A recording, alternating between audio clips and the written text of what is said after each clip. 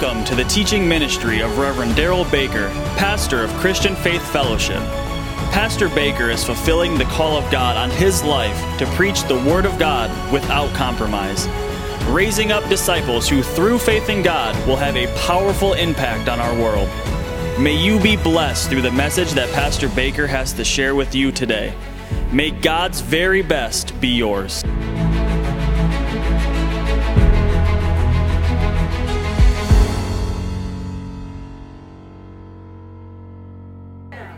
James 4, this will be, unless God changes things tonight, this will be our final part in this series about what we understand as receiving more grace. Receiving more grace. We can receive more help from heaven. I have, teaching I'm going to share with you from Dr. Barclay from the Holy Spirit Conference on Friday and Wednesday night. And then we're going to start a brand new series this coming weekend. We're going to actually on Sunday start into a brand new series about healing. Jesus' name.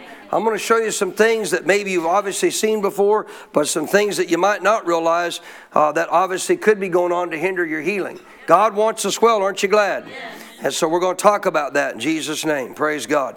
I'm in James chapter 4. We're back to our foundation verses here. James chapter 4. If you're there, say amen. Amen.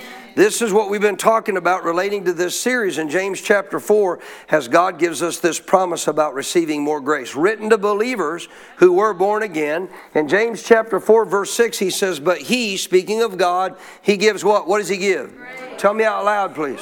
He gives more grace. Say, I want some. So he gives more grace. Therefore he says, relating to that, God does what? Resist the proud. But who's he give this grace to? The humble. How'd you get born again? How'd you get born again? Grace. Heaven's help. You didn't do it. You put your faith in Jesus. Was it your responsibility to get yourself born again? No. It was your responsibility to put your faith in Jesus. And then God did the work to get you born again. Receiving more grace is no different. It's not your responsibility to try to figure out how to get these things to work in your life. God will work them in your life. Your job is to simply get humble enough to receive it. If you get humble enough to receive what he offers, guess what you get? Heaven's help. Now, I want to remind you, heaven's help is not something of the natural. Heaven's help is not some natural thing you get. God's a supernatural God. Just like we sing about tonight, what's impossible for him? Nothing. Nothing. What's our part? Believe.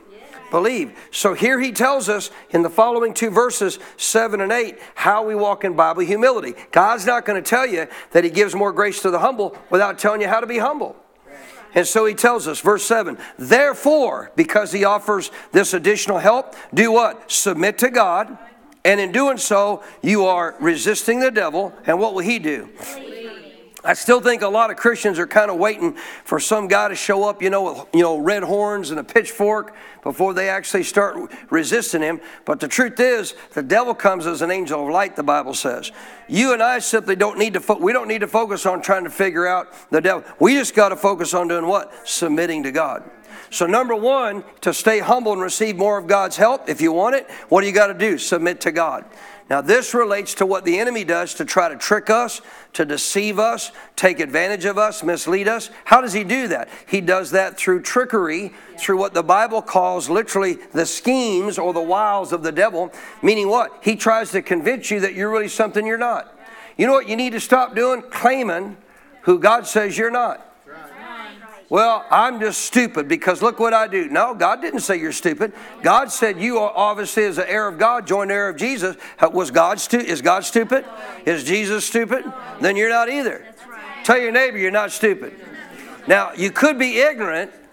That's not good. Ignorant means you lack understanding. You just don't know. You don't know what obviously you need to know. But stupid, man, you're not in Jesus' name. So realize to submit to God again. We're going to just walk through these because this is our last time on the series. To submit to God means I accept and agree with God in every area where he tells me who I am, what I have, and what I can do. The moment you're born again, you're a new creation. Well, I'm not. Well, then if you're not born again, get born again. But the moment you get born again, guess what you become according to the Bible? A new creation. You become more than a conqueror. You become God's very workmanship. You are the quote unquote, as he declares it, you are the victorious ones, not the victim. You're the victor. because of what Jesus did. You are a chosen generation. You are a royal priesthood. You are a holy people set apart to your God. So you have to start agreeing with God. In relationship, again, to salvation, this ain't hard to figure out. A lot of people just look at submission there as what we do in the natural, included. But the point is, you got to focus, first of all, on agreeing with who God says you are, what God says you have, what God says you can do. So this ain't hard to figure out. For somebody to get to a place to receive salvation, what do they got to do? Agree with God. They got to agree that they have a need for it. There's a lot of people don't think they need salvation. Well, guess what they're never going to get in relationship to God? Heaven's help to get them born again. But if they acknowledge that I'm in need of salvation, and then they just simply do what? What the Bible says to receive it. They just by faith receive it as a gift from God. Guess what they get? Supernatural help to change their life on the inside. And literally, the first miracle that ever happens in your life is salvation, to be born of God, born again. So, one, we got to submit to God. In doing so, what are we doing? Resisting the devil. And then number 2, verse 8, he said to do what? Draw near to God. What will he do? So how do I know, church? Come on. How do I know if I'm drawing near to God or not? I'm aware of his presence. He's a person. God's a person. God's not an it. God's not a book. You listening? This is God breathed. It's God inspired. But this isn't, quote, this book is not God. God's a person just like you. And you can be aware of his presence. Now, the moment you get born again, his presence comes to dwell in you. His presence comes to live inside you. What a blessing that we can now have the presence of God everywhere we go. This is why he says to the believer, I'll never leave you. I'll never forsake you. I'm there with you every single day, every moment of every day. But God, listen, that would be like example. Think about in the natural, if I was around somebody all the time, but literally had no awareness of them being there, then there's no relationship. That's right. There's no ability to get help from them. There's no ability to get understanding from them. Right? See, a lot of people are missing out on the help from God because they're not biblically drawing near to him to the degree that they can now know and sense his presence is there, that he is with me. And we already taught how to do that. But understand this. This is critical. By humility, if you want God's help, what do you got to do? Draw near to him. Pretty obvious. If I want to get God's help, I need to draw near. But if I obviously do that biblically, what am I going to know? He's with me. Did you know just knowing he's with you is a huge help from heaven? To know that the presence of God is with you. To know that you're not alone. It saddens me to know how many Christians, born again people, literally feel like they're alone and desolate on this earth. But I'll tell you why. They're not biblically drawing near to God. They're not experiencing the presence of God. I gave you the example. Remember, I had Claire stand up in the back of the room. And if it was a room full of people, right, I may not be aware of her presence if I couldn't see her. And in the context of the Spirit, you don't see God. But if I took the time that somebody told me she was there to draw near to her, as I got closer, guess what I would all of a sudden become? I would be aware of her presence, that she's now here. Amen? So if you draw near to God biblically, you're going to know he's near to you. Amen? The third thing you can do, obviously you need to do to stay humble, cleanse your hands, you what? So this isn't just saying you must do everything you need to do to get sin out of your life from your own strength and ability. If you could have done that, you wouldn't need Jesus to be born again. So how do I get heaven's help here? You've got to take the same view of sin that God does. You cannot say in relationship to things of the Bible, contrary to what Scripture teaches, well, I know others say that that's a sin. What's sin? Just missing the mark. Well, I know others say that, but that's not the way I see it. So as long as you see it differently than God, guess what God clearly cannot do in that area of your life? Help you out. Why? Because you don't think you got a problem.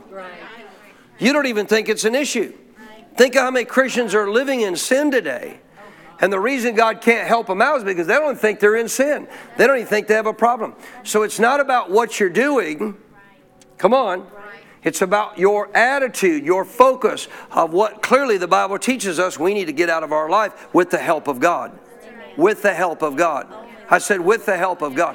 God's the one that helps us get free from it. I love the fact the Bible says Jesus came to deliver us from our, you ready? Sins plural. It didn't say sin, referring just to the sin nature. He didn't want to just get you born again. He came to deliver you from this stuff to hurt your life. What do I got to do? I got to view it the same way God does. To cleanse my hands of sin, I need God's help. To get God's help, I got to see this the way God does. And if I do, then I'll reach out to Him, and guess what? He'll help get me free. So we've got to cleanse our hands from sin relating to how we see it. I gave you the example again this morning. It's not as big of an issue to God as to what you're doing as to why you want to do it. Why do you want to do it? Why do you want to live in a sinful lifestyle that the Bible's clear about is going to hurt your life? You listening? Yes. I mean, even in relationship to what we know about the aspect of homosexuality, right? Where have all these aspects of harmful, diseases and things come into the world in many cases in relationship to people's lives as it relates to stuff that's killed them, HIV and stuff? Where'd that come? Homosexual relationship. Why? It's dangerous. It's destructive. It's harmful. Well, they should be able to love anybody they want. Well, they can. I said they can. But that don't mean they're going to get heaven's help in the midst of what they're doing, because clearly they're violating what God says is right, and therefore it's going to hurt their life. And as long as they don't see that, guess what they're not going to get? Heaven's help. Just a little side note on that. I was talking to a pastor there. We were talking to about, I've told you this story many times, about a guy I worked with at 700 Club who came out of that lifestyle. You don't get a person out of that lifestyle by going and addressing that lifestyle. A person who sees no problem with that lifestyle, I can almost absolutely, very minute chance that maybe this may not be true, but I can almost absolutely guarantee you they're not born again. To be living in such a lifestyle and not be convicted at all, I guarantee you they cannot truly have in relationship to most of knowledge of Jesus Christ. So this friend of mine that I work with now out of that lifestyle said, you know what? Nobody that got me free addressed that lifestyle in my life. The ones that tried to, I wanted nothing to do with. But a friend of mine started talking to me about the sin nature on the inside of my heart. You know what causes people to do those things? The sin nature on the inside. Get rid of the root of the problem. And guess what goes with it? The problem. And when he got born again, when a guy told him about salvation and what Jesus had to offer, he gave his life to Jesus. Guess what? He was living with the guy. 2 days later, he moved out. Nobody told him. Convicted in his heart. Said, this is horrible. This is wrong. It's not what I need to be doing. So we got to take the same view God does, because we got to ask ourselves the question, if God says it's wrong and I want to do it, you need to ask this question, why? Why do I want to do it? Because all it's going to do is hurt your life. But if I'll begin to say, you know, God, I know this is not right. I'm asking you for help. Guess what you're going to get? That's exactly what you're going to get. Help from heaven. I said help from heaven. The last one, number 4 things to walk in Bible humility. The fourth one is right there at the end of verse 8. Purify your hearts, you what? Double-minded. So we started talking about this morning. Now remember, all these are relating to believers. This won't help a sinner. A sinner needs to get born again first. But once they get born again, they can get more of God's help. This is talking to people who are born again to get more of God's grace to help their life. So what is the issue with the double-minded person here and a heart that needs to be purified? Well, back up to James 1 again. Because before he got to this in James 4, he literally told us in this letter in James 1 what this double-mindedness was all about. What are we purifying our heart from? Let's see who listened this morning. Huh? Doubt. What we're purifying our heart from is doubt. If I literally walk by faith, as the Bible teaches, not doubting in my heart what God says, what am I going to get? I'm going to get heaven's help. I'm going to get heaven's help. Another way to say it is, if I walk in Bible faith, well, how do you do that? You can't doubt in your heart. If you don't doubt in your heart, guess what you're going to get? Help from heaven. Your faith is going to put God into operation in your life. It's a spiritual law. People say, well, why is it set up that way? I'll guarantee you what, if God didn't set it up that way, you would have had to earn it. You would have had to find a way to earn it. You don't. All you got to do is have belief in what God said. So realize this is not hard to figure out. What are we purifying our hearts from? Doubt, as you're about to see in James 1. So this double-mindedness is what produces doubt. James chapter 1, he says here in verse 5, we'll read the rest of the verses tonight too. My brethren, count it all joy when you fall into what? Various trials.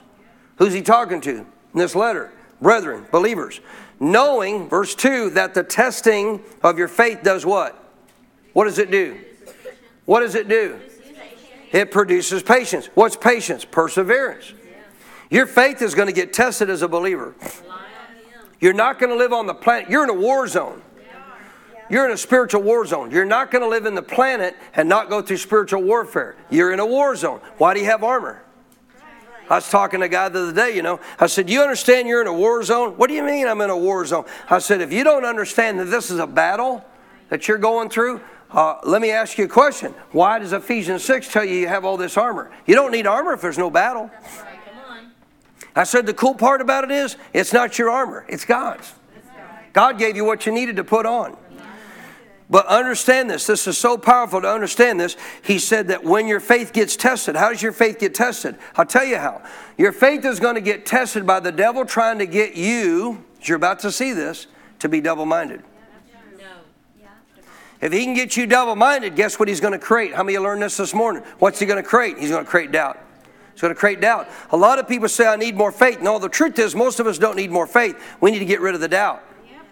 And how do we get rid of the doubt? We get rid of double-mindedness.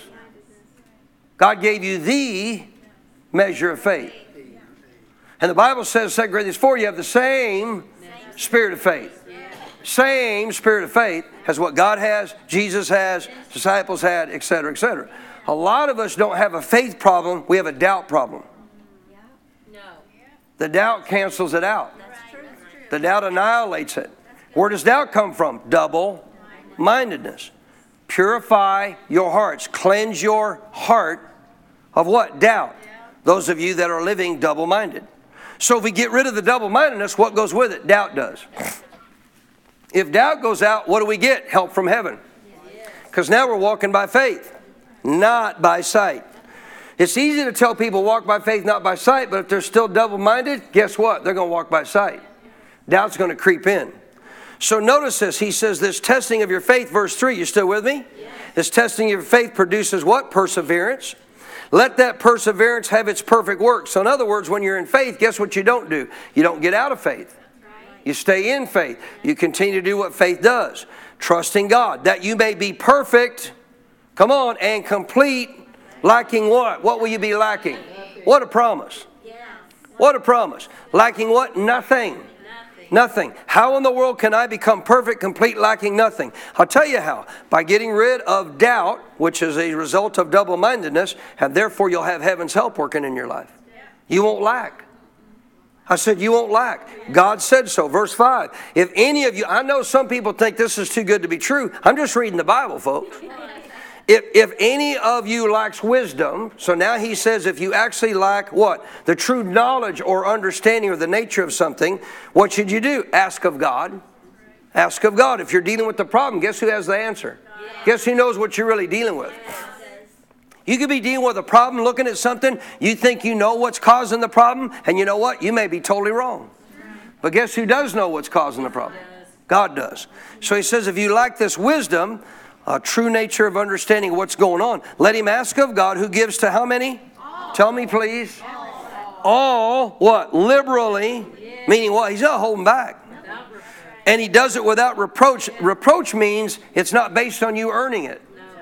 It's not based on whether you have or haven't done what's right to get wisdom from God. You just simply ask in faith, and guess what he does? He gives it. He gives to all without reproach. Listen, and it will be. Say it will be. It will be given to him. Now, this context alone, just in this one verse, if I get wisdom from God, what do I have? The true nature of something. Isn't that help from heaven? I now have something I didn't have before. Where'd that come from? God.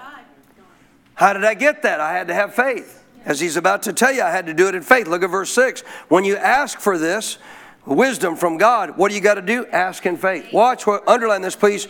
With no doubting. With no doubting. Because if you doubt, guess what? Your faith is now being violated by the doubt in your heart, and therefore God can't function in that realm. God cannot help you. So ask in faith with no doubting. Watch, for he who doubts is like what? He's a wave, like a wave of the sea, driven and tossed by what?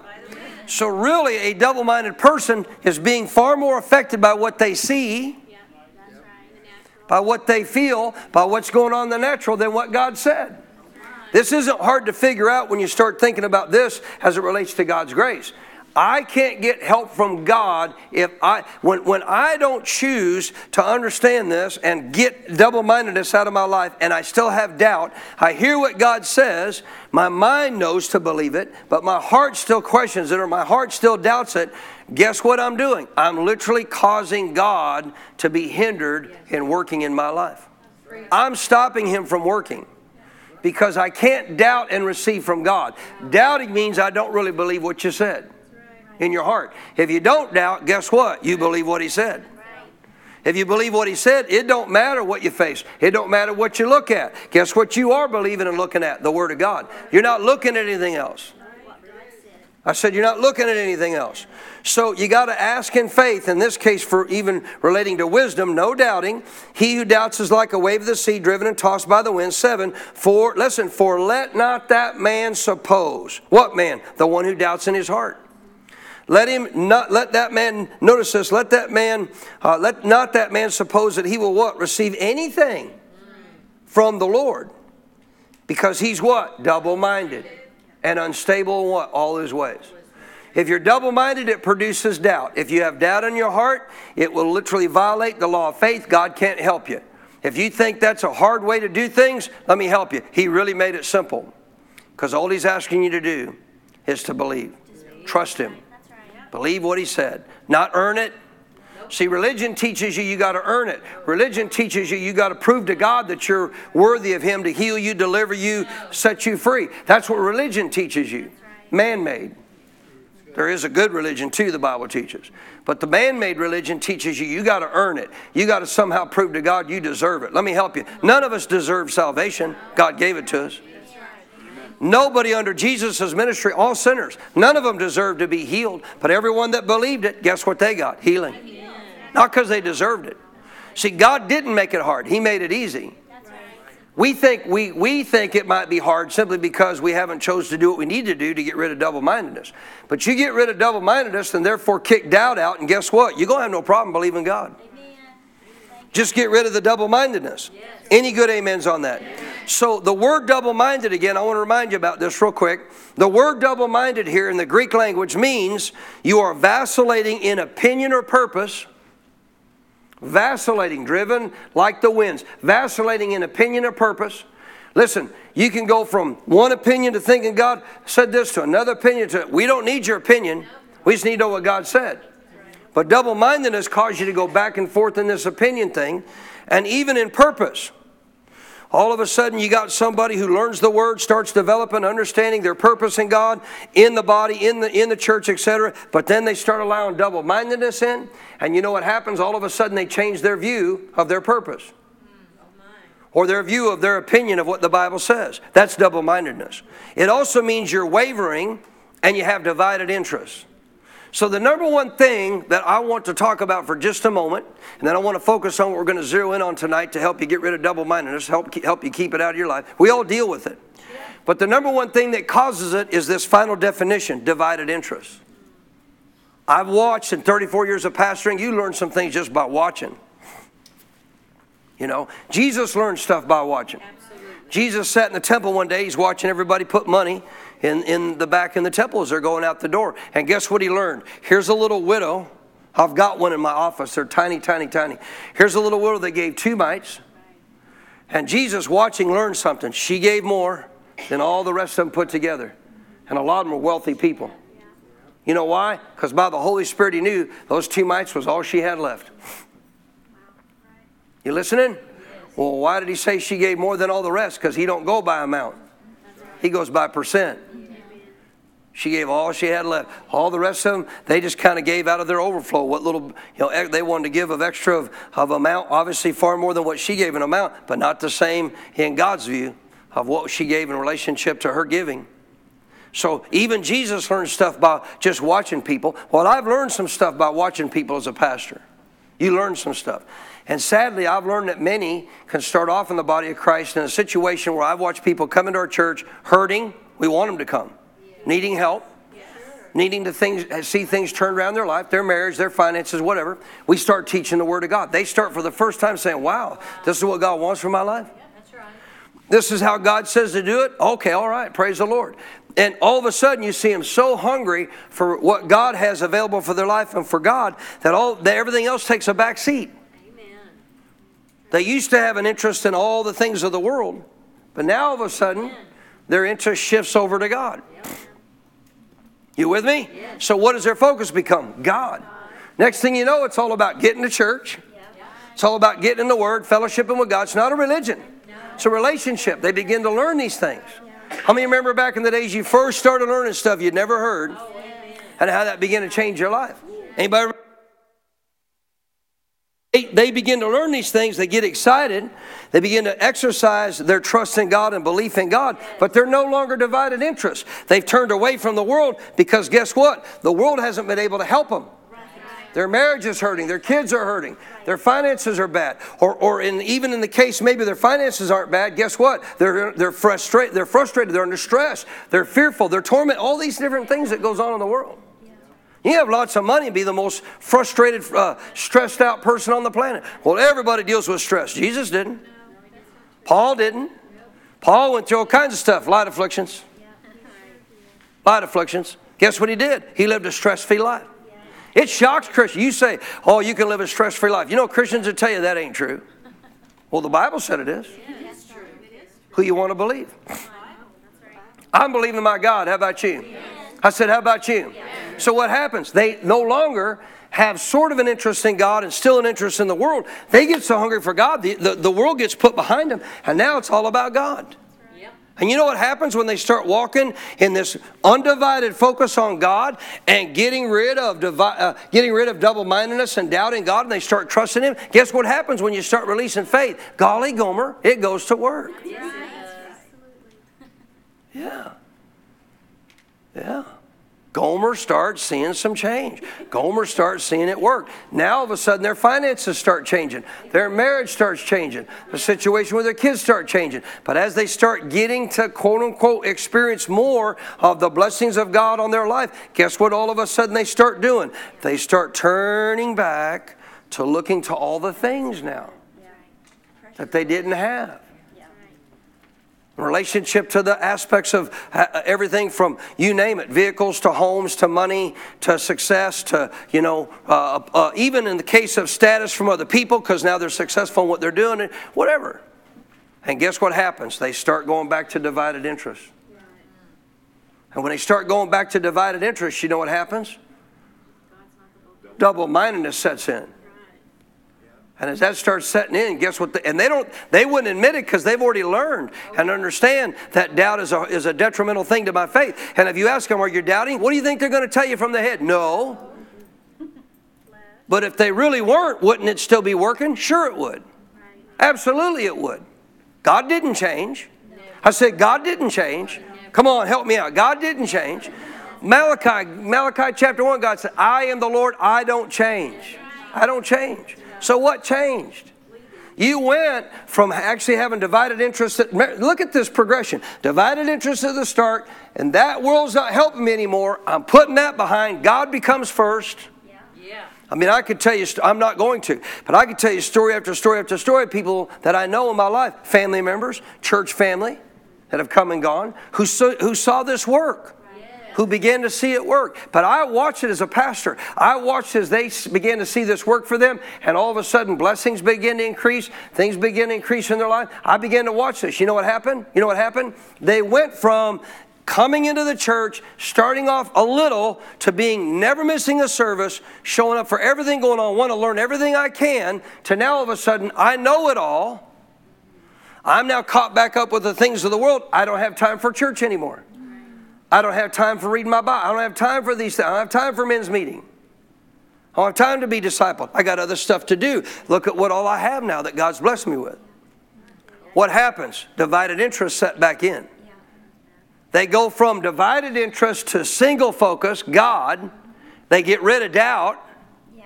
You listening? Yes. They get rid of doubt. Faith starts working, and they start seeing the results. And all of a sudden, when the results start coming, guess what they don't do? They don't guard their life against going back to what? Divided interest. So one of the definitions of the term of double-minded, you have divided interest. You can't love the world and love God. You can't serve the world and serve God. Jesus said so. I didn't say it. I mean, you throw stuff at me if you want. I'm okay with that. But I didn't say it. Jesus said it. He said you can't love the world and love God. Not possible. Can't serve the world and serve God. You can't do both. It's not possible. Doesn't work that way. Amen? But Christians seem to think that they can do it somehow. And it's this divided interest and even relationship to what they're focused on in life. Listen, hey man, I've watched it happen in marriages where marriages started flourishing and getting better. But now you know what? Instead of church like it used to be every single Sunday, it's now family time. Oh, I can give you so many examples of this happening. And all of a sudden the marriage starts deteriorating again. Why? Because now you're getting back into a place of double-mindedness. Doubt rises up. You're no longer walking in trust and faith in God. Therefore, you're not doing marriage the way God said. Well, it worked for a while, but they're the problem. No, you're both the problem. I know nobody ever who has marriage problems ever has two people that are the problem. It's always one problem in their view. That's not true. Tell your neighbor, I'm pretty good, but I'm not that great. Praise God. Amen. You might be pretty good at what you do, but none of us are that great that we're not the problem ever. I'll get off of that. I'll get off of that, or I'll have to be doing marriage counseling after the service tonight. I want you to see this. You cannot continue to live with divided interests and not be double-minded and therefore affect your faith in God. Your brain knows to say, I believe God, but do you really believe Him in your heart like you used to? Because, folks, I'm telling you, when I watch people get rid of this divided interest, I'm watching them get through a week when they don't even in the natural have enough money coming in to pay their bills, but God. That's right. And they're watching God do it again and again and again and again. And then the increase starts coming. Yes, Lord. Then they start getting their faith back in their money instead of the God who brought them through all that. You listening? You can say what you want. I've lived this stuff, so nobody's going to convince me otherwise. But I'm going to tell you right now, folks, you can walk in such a faith in God. I had a friend, how many remember Lonnie Gray?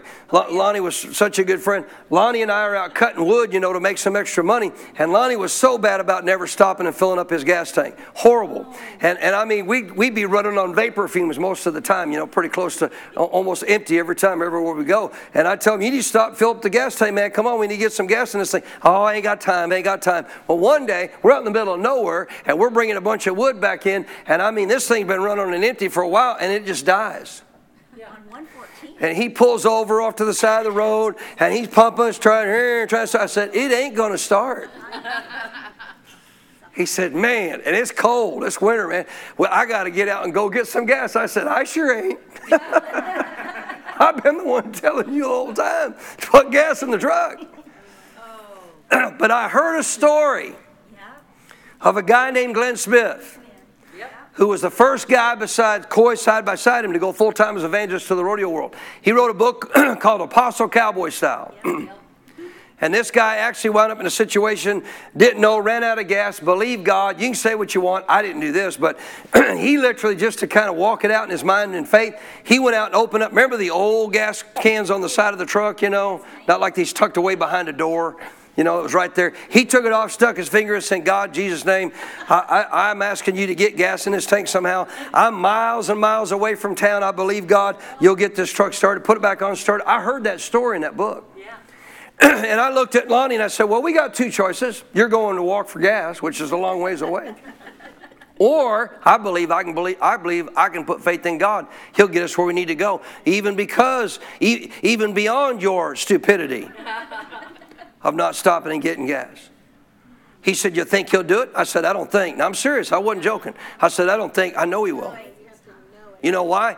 Listen, I know he cares about you, but I know he don't want me walking out there freezing. Because I didn't do this. So I know he'll be gracious enough, praise God, to get us through this. So I said, just bow your head. So he bowed his head. I said, Father, in Jesus' name, please forgive Lonnie for not doing what he should have done. Serious. He should have filled the tank. But I'm asking you, we're miles, Lord, we're miles from the next gas stop. Would you please help us get this vehicle running and get us to the next gas stop? I think it was 15, 20 miles away. It was a long way. So I said, in Jesus' name. And he tried to start it, I don't know how many times. And I mean, there's nothing. The gauge is as low as could be, and we opened the tank, couldn't drop the thing, nothing in there. And so I just said, in Jesus' name, thank you, Father, amen. I said, start the truck. He said, you think it'll start? I said, no! No, I don't think it will. No. I know it will. You can say I'm crazy. You can say whatever you want. But I didn't walk that day. No. Praise God. Praise God. And Lonnie didn't have to walk that day. That's right. He looked at me a second time. You sure? I said, turn the key or get out of the seat and let me start the truck. And he turned the key and it fired right up. Now guess what he did? He wasn't a guy in faith. Guess what he did? Oh, he threw it in drive and took off. We got to get somewhere. I said, slow down. We got plenty of gas. We're going to get there. A gauge shows nothing. I said, who do you think just started the truck? Your choice. How do you get to that kind of faith? You don't get there with divided interests. You listening? You got to be consumed with the things of God. He is your primary focus. So as we talked about this morning, go to Mark 11. As we talked about this morning as an example, remember Martha and Mary? Yes. So what must we do? We must put God's word in front of everything else in our life. Because you are going to continue to maintain divided interests if you don't put the word of God first above everything else. But when you do, as we showed through Martha and Mary's example, when you actually put the word of God first, not only to receive it and hear it, but to put it in application as well, guess what? You're going to see help from heaven. You're going to see help from heaven. So in Mark chapter 11, in this context of Mark chapter 11, Jesus here was talking about an example of what happened. It wasn't him talking about an example. It actually happened about a fig tree that they passed. They're in the area of Jerusalem. He's going to the temple. I've been there. I've been actually on this side of this hill where he was at, coming out of where they were from Bethany. You go down this little hillside. It's not far. You go down through what they call the Kidron Valley, which is not really a valley. It's kind of like a little dip, you know. You go through what they call the Kidron Valley. And when you come up this other side, there's a bunch of tombs on this side of the temple that actually have a lot of the old kings buried there. And that side of the actual temple gate is all cemented in. When Jesus comes back, after we are raptured out of here and come back after the tribulation period, he's going to walk right through that gate. But that's why you go down, you go around that to the south side to go up into the area where the temple gate is, where Jesus stood on the steps and went up to the temple. So he goes one morning, they're going back to Jerusalem to go preach the word, and he's hungry. And he sees a fig tree, say fig tree. And it has leaves on it, meaning that if it has leaves on it, then it should have figs under it. That was a sign that it should have figs. He walks up to the tree, lifts up the leaves. This was also prophetic of Jerusalem of the day. He lifts up the leaves, but guess what? No fruit. In appearance, it looked like it had something. Like all the Jews, you whitewashed sepulchres. But lifting it, nothing there. So he lifted up, no fruit. Guess what Jesus did? He said, let no man eat fruit of you again. Now let me tell you what Jesus never did. He never looked back at that tree again. Not one time. Bible says they went on into Jerusalem. Did it die instantly? No. They went to Jerusalem. He preached that day. That evening, it says later in the evening, they went back to Bethany. Well, guess what they did? They walked back by the tree. There had to be no change, because if there had been, the disciples would have recognized it then. But the next morning they get back up. They're going back into Jerusalem. As they're coming by, guess what? It says they, the disciples, now recognize the tree's dead. And Jesus said, did you not know the moment I spoke that it began to die from the roots up? And then he gives you and me this actual teaching that we've heard many, many times in Mark 11 about us doing the same thing, walking in the faith of God. Watch this.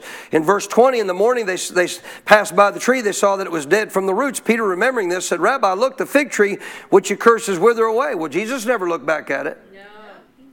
Why? He had no doubt in his heart. 22, he answered and said to them, have what? Have faith in God. Now that phrase is incorrect. Exactly right. It means have the God kind of faith, or the faith like God has. Watch, 23, for assuredly, that's an absolute. How can you look at the words of Jesus and deny what Jesus said? Jesus said, assuredly I say to you, whoever says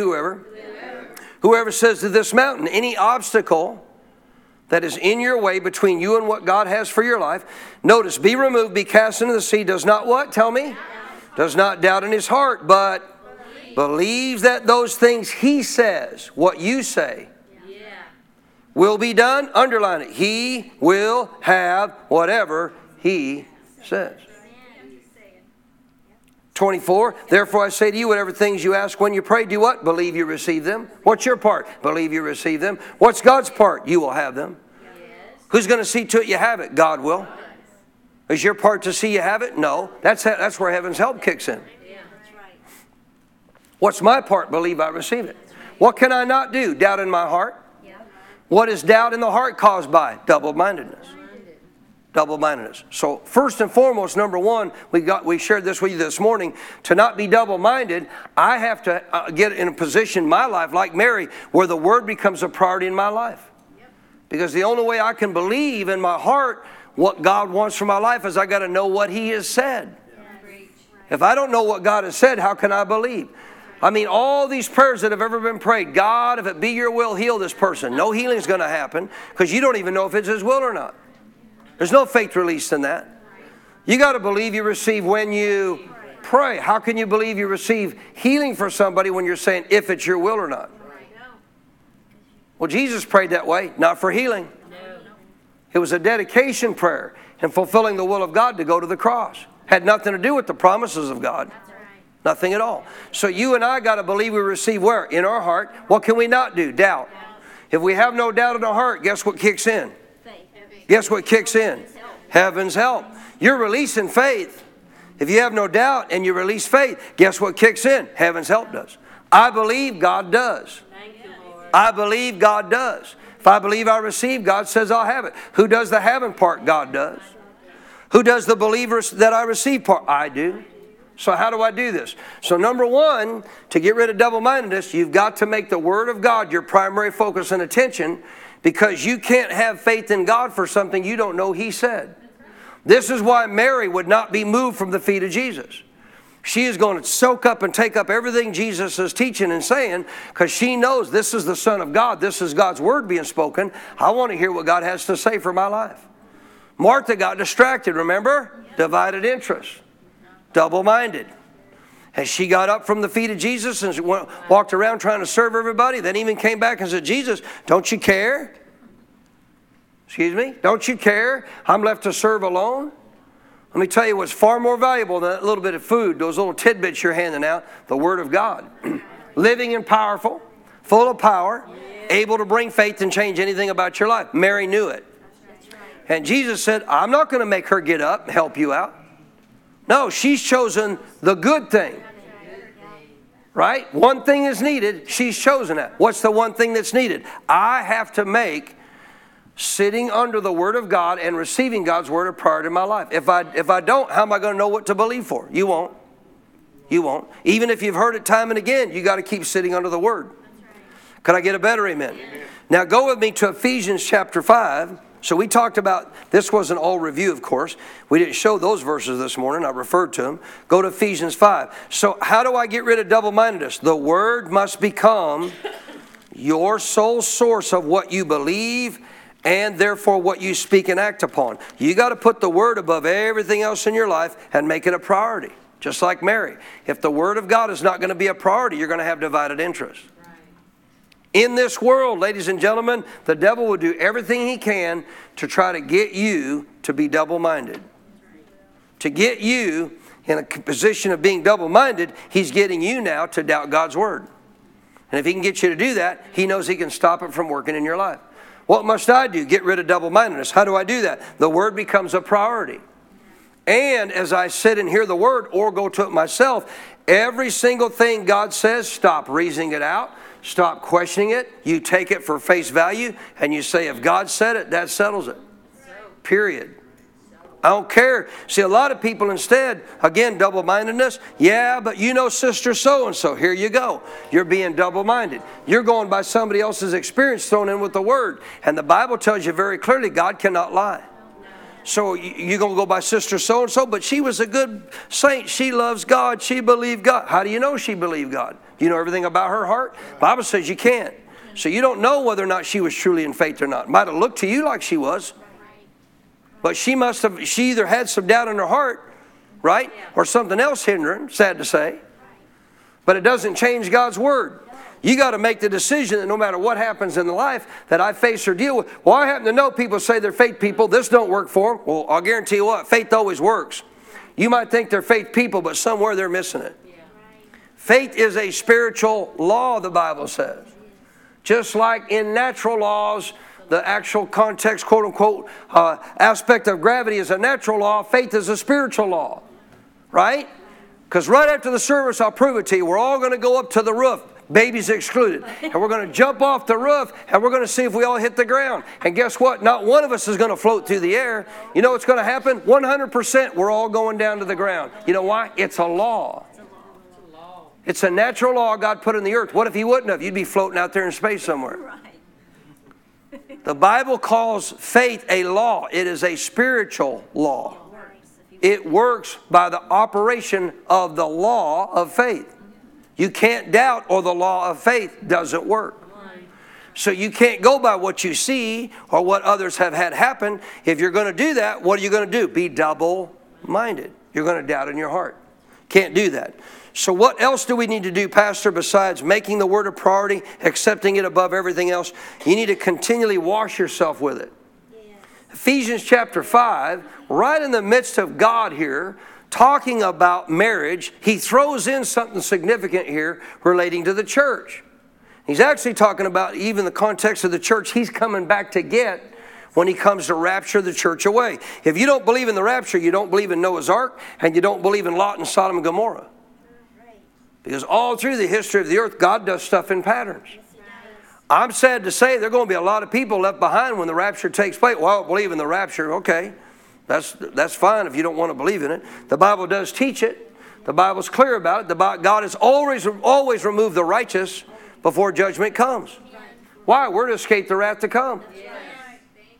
Can I get a better amen?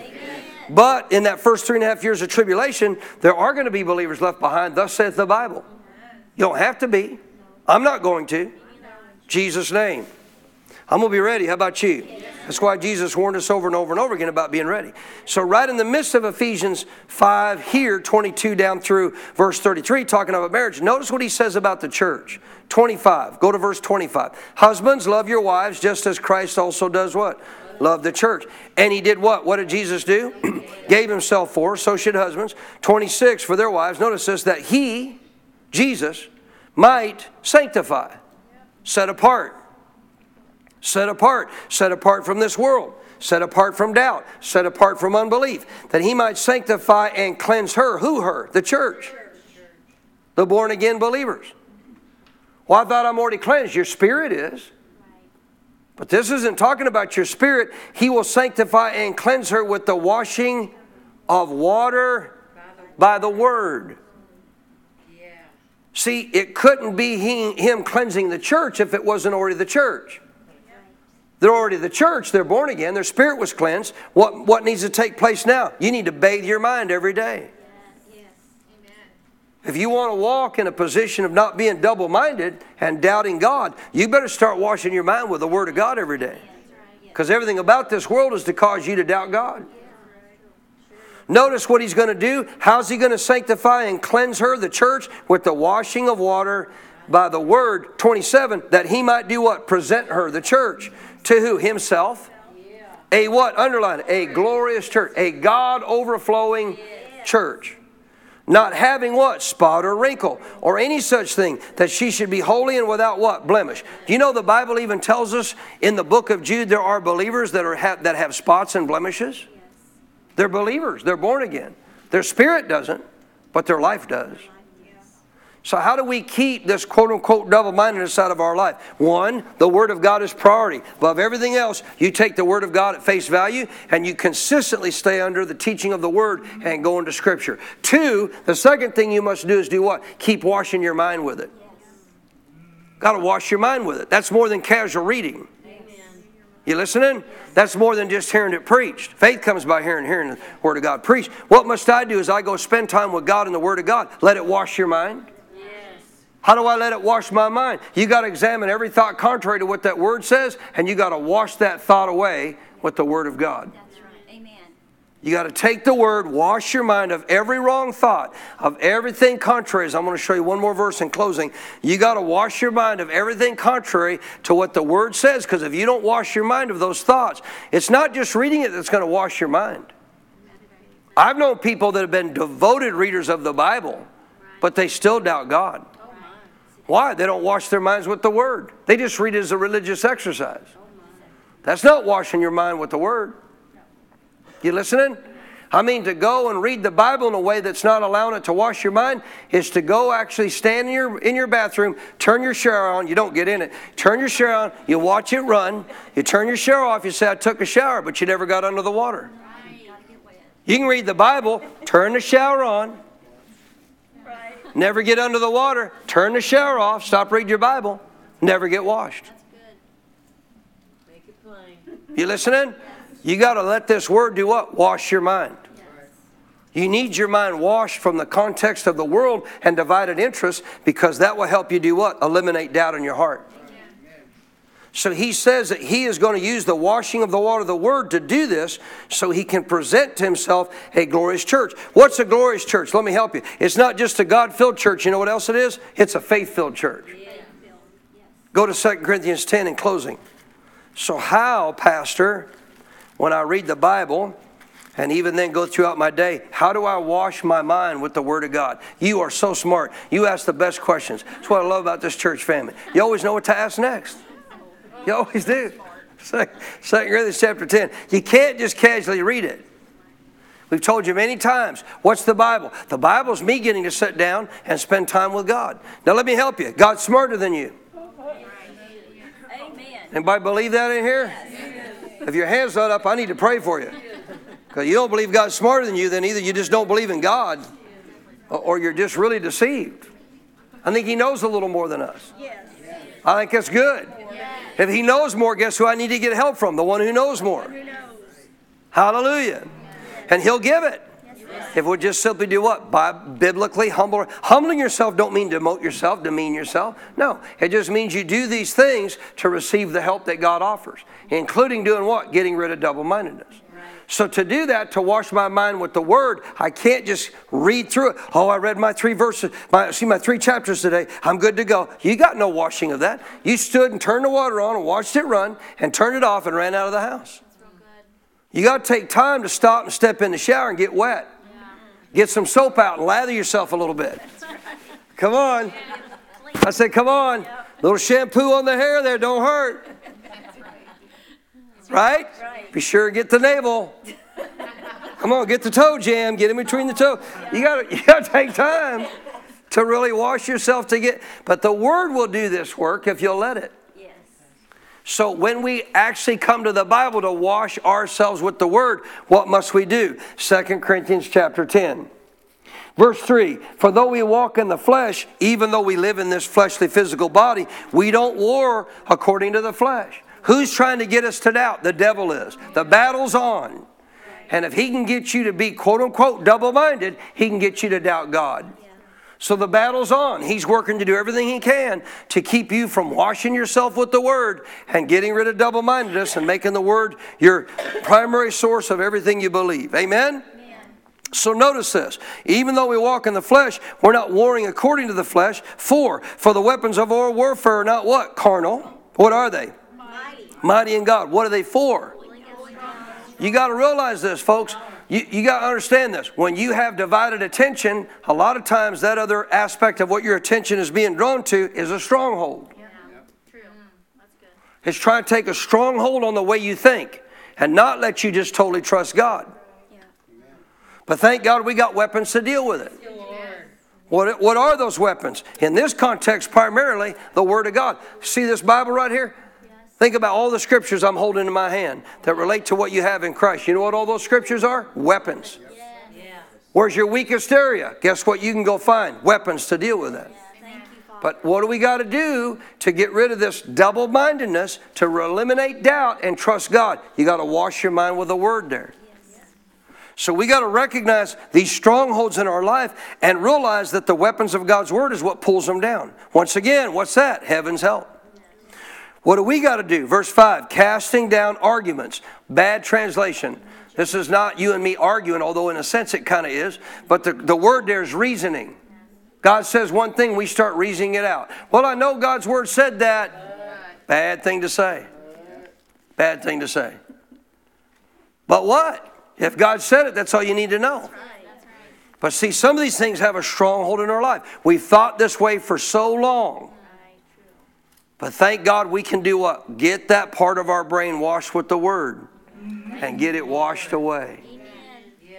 So what do we got to do? He said, you have to take these weapons, the Word of God. 5, casting down what? Reasonings and every high thing or that which exalts itself against the knowledge of God. The knowledge of God is what God says. Once you find out what God says about it, you have the knowledge of God. Anything that tries to get you to go contrary to that in your thinking, what must you do? Go find Scripture and wash your brain in that area to say, nope, I don't care how long it takes, praise God. How do I wash my brain? You cast down these reasonings and all these quote-unquote arguments that exalt itself against the knowledge of God by bringing what? Every thought into captivity to the obedience of Christ. What Jesus did for you. What Christ did for you. How do I do that, Pastor? How do I actually wash myself with the Word? You ready? With your mouth. Here's your little shower spout.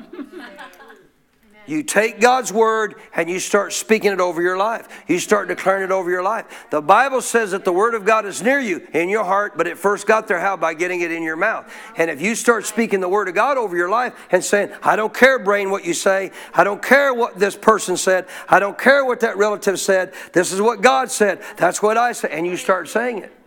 And you start saying it and and as you do it, guess what you're doing? You're washing your brain.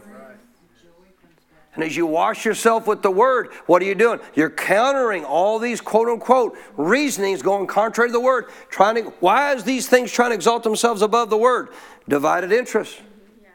Double-minded. You still know what the Word says, but this thing has got itself exalted up in your thinking as well. Double-minded. What does it cause? Doubt in the heart. Where there's doubt in the heart, guess what you can't get? Heaven's help. But you can get rid of it. Wash your mind with the Word. Now, I would encourage you to do that daily. I don't know where to start. No problem. Really, really easy. Let me help you. If you go to take a shower and you notice that your arms are like all greasy and dirty and nasty, but the rest of your body's pretty clean, let me tell you what you focus on. Your arms.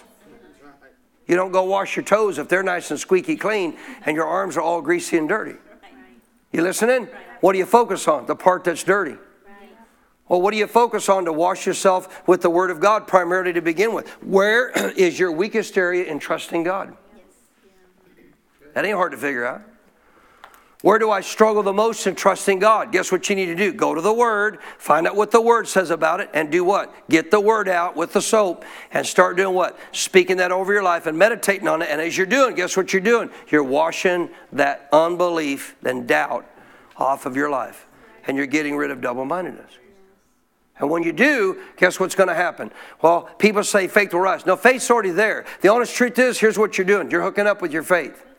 What are you doing? You're getting rid of the doubt. You listening? If my arms are all dirty, guess what? My arms are already there. I'm not creating arms by washing with the Word. You listening to me? I'm not creating an arm by washing with the Word in the context of a soap. What am I doing? I'm getting the dirt off. You listening? You already got faith in you. That's right. That's right. What's the problem? Doubt's on top of that. What do I got to do? Wash myself with the Word, get the doubt off. And guess what I'll have? Faith rises up. That's right. And what do you receive? Heaven's help. Amen. Heaven's help. If you don't wash your mind with the Word of God, relating to the stuff that God has for your life, guess what? You'll stay double-minded. You could be double-minded in one area, not another. But one thing, as we talked about at the start of this deal, you can't live your life with divided interest, in love with the world and things of the world, and not be totally sold out and in love with Jesus and expect not to have double-mindedness. You're going to have double-mindedness. The world will see to that. Any good amens on that?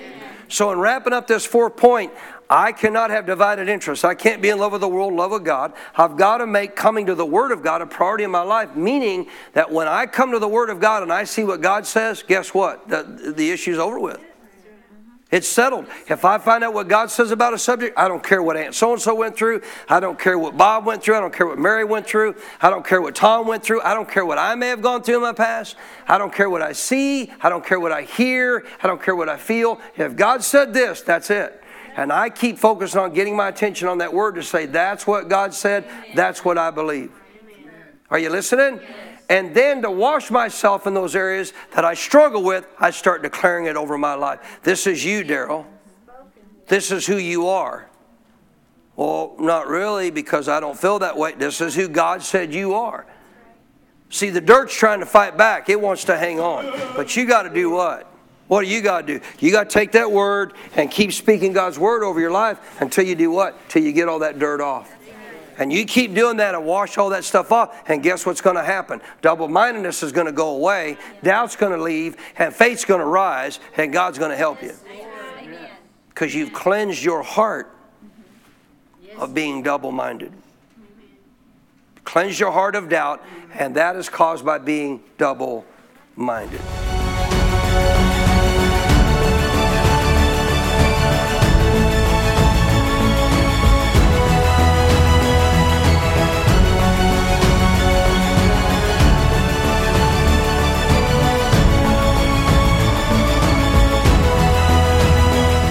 We pray that you were blessed by the message Pastor Baker shared with you today.